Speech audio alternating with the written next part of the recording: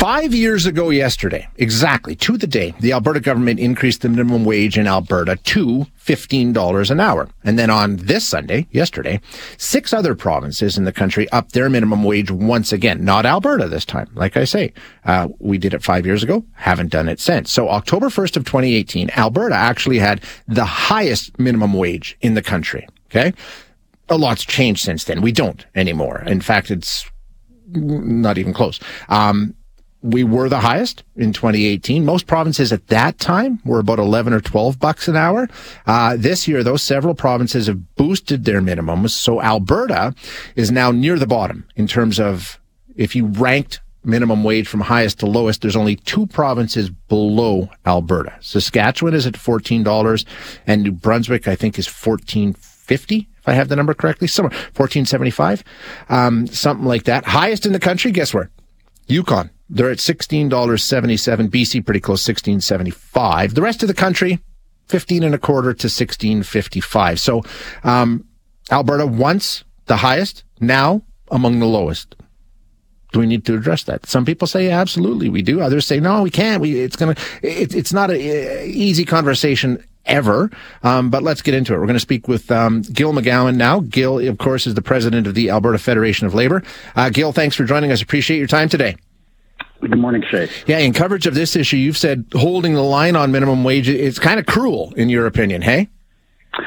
Yeah, heartless is the word I used. And as you said in your introduction, people have to understand that it's been 5 years since we've seen a minimum wage increase in Alberta. And since that time, the cost of living in Alberta has gone up 18%, which is the largest jump in inflation in more than 40 years. So for example, in Calgary, we've seen rent go up by an average of 140% just in the last year. Power prices are up 128%. Gas is up. Groceries are up. Yet despite these rapidly rising costs for everything, the Alberta government not only hasn't increased the minimum wage for 5 years, they've made it clear that they have no plans to do so in the future. So from our perspective, it's hard not to see this as anything other than a deliberate wage suppression strategy on the part of the UCP at the worst possible time for Albertans. And Gil, as you say, I mean, it's been 5 years since we changed the minimum wage in this province. But, the other side of the argument, of course, is if you take a look at where we are, sure, there's only 2 provinces with a lower minimum wage than Alberta. But really, if you take a look at it, aside from BC, Ontario, and the Yukon, Alberta is really not dramatically different. It's better or within 30 cents of 7 other provinces. So I would say Alberta is certainly not an outlier with their minimum wage here. Well, I think that instead of looking at low-wage, low-cost provinces like Saskatchewan or New Brunswick, we should look at our own province, and we continue to have the highest average wages in the country. So we feel strongly that if we have the highest average wages, it's appropriate for us also to have the highest minimum wage, especially in this environment, inflationary environment that we're living through. And I think it's really important to understand that the minimum wage is a floor, right? The minimum wage can be a floor that holds everyone up, or it can be an anchor that drags everyone down. And unfortunately, the UCP has chosen the latter. I mean, that would be sad at the best of times, but it's completely heartless and unconscionable during the inflationary times that we're living through. And let me ask you this question, Shay.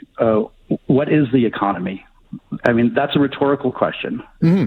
You mean in terms of it's the working people is what I assume you're getting at? Yeah, and that's what I mean. Like some people will say, well, the economy is the captains of industry, it's investment, it's business, and here in Alberta, the economy is oil, and all of those things are part of the economy. But at the end of the day, the economy is people buying and selling, and we have a lot more buyers than sellers.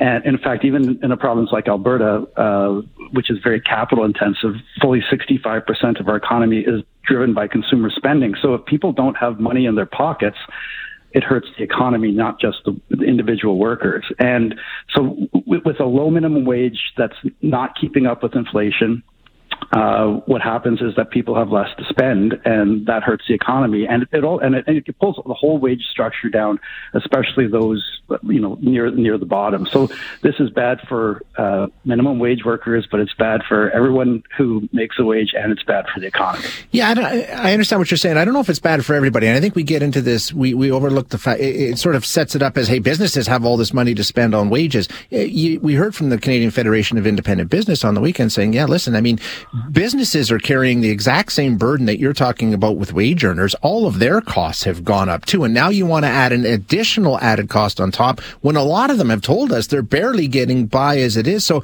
is there not some consideration, Gil, for the businesses that you're asking to just, in your case, come up with an extra $3 an hour for their staff? Yeah, well, that's an interesting talking point. But when we peel away and look at the facts, a different story emerges. Everyone knows that this last 2 years or so has been a period of record high inflation.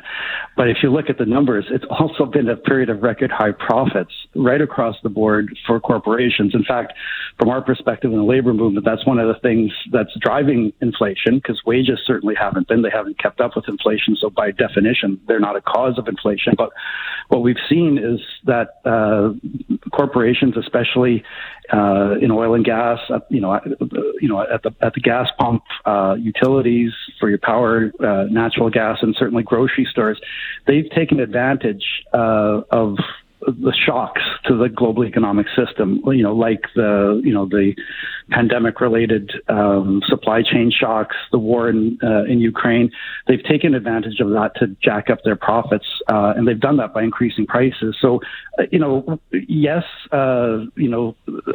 companies always they have bills to pay too, but they have way more money to pay those bills now because they've jacked up prices, and those huge profit margins are wages that should be going to their workers, and they're not. And that's why we think that all workers deserve a raise, not just minimum wage workers. And in fact, governments fall over themselves saying they want to help people during these periods of high inflation.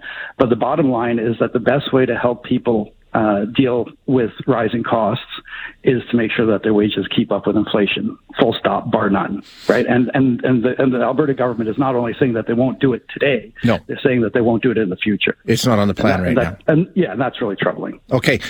Gil, out of time, but thank you so much for being here. I appreciate your time as always.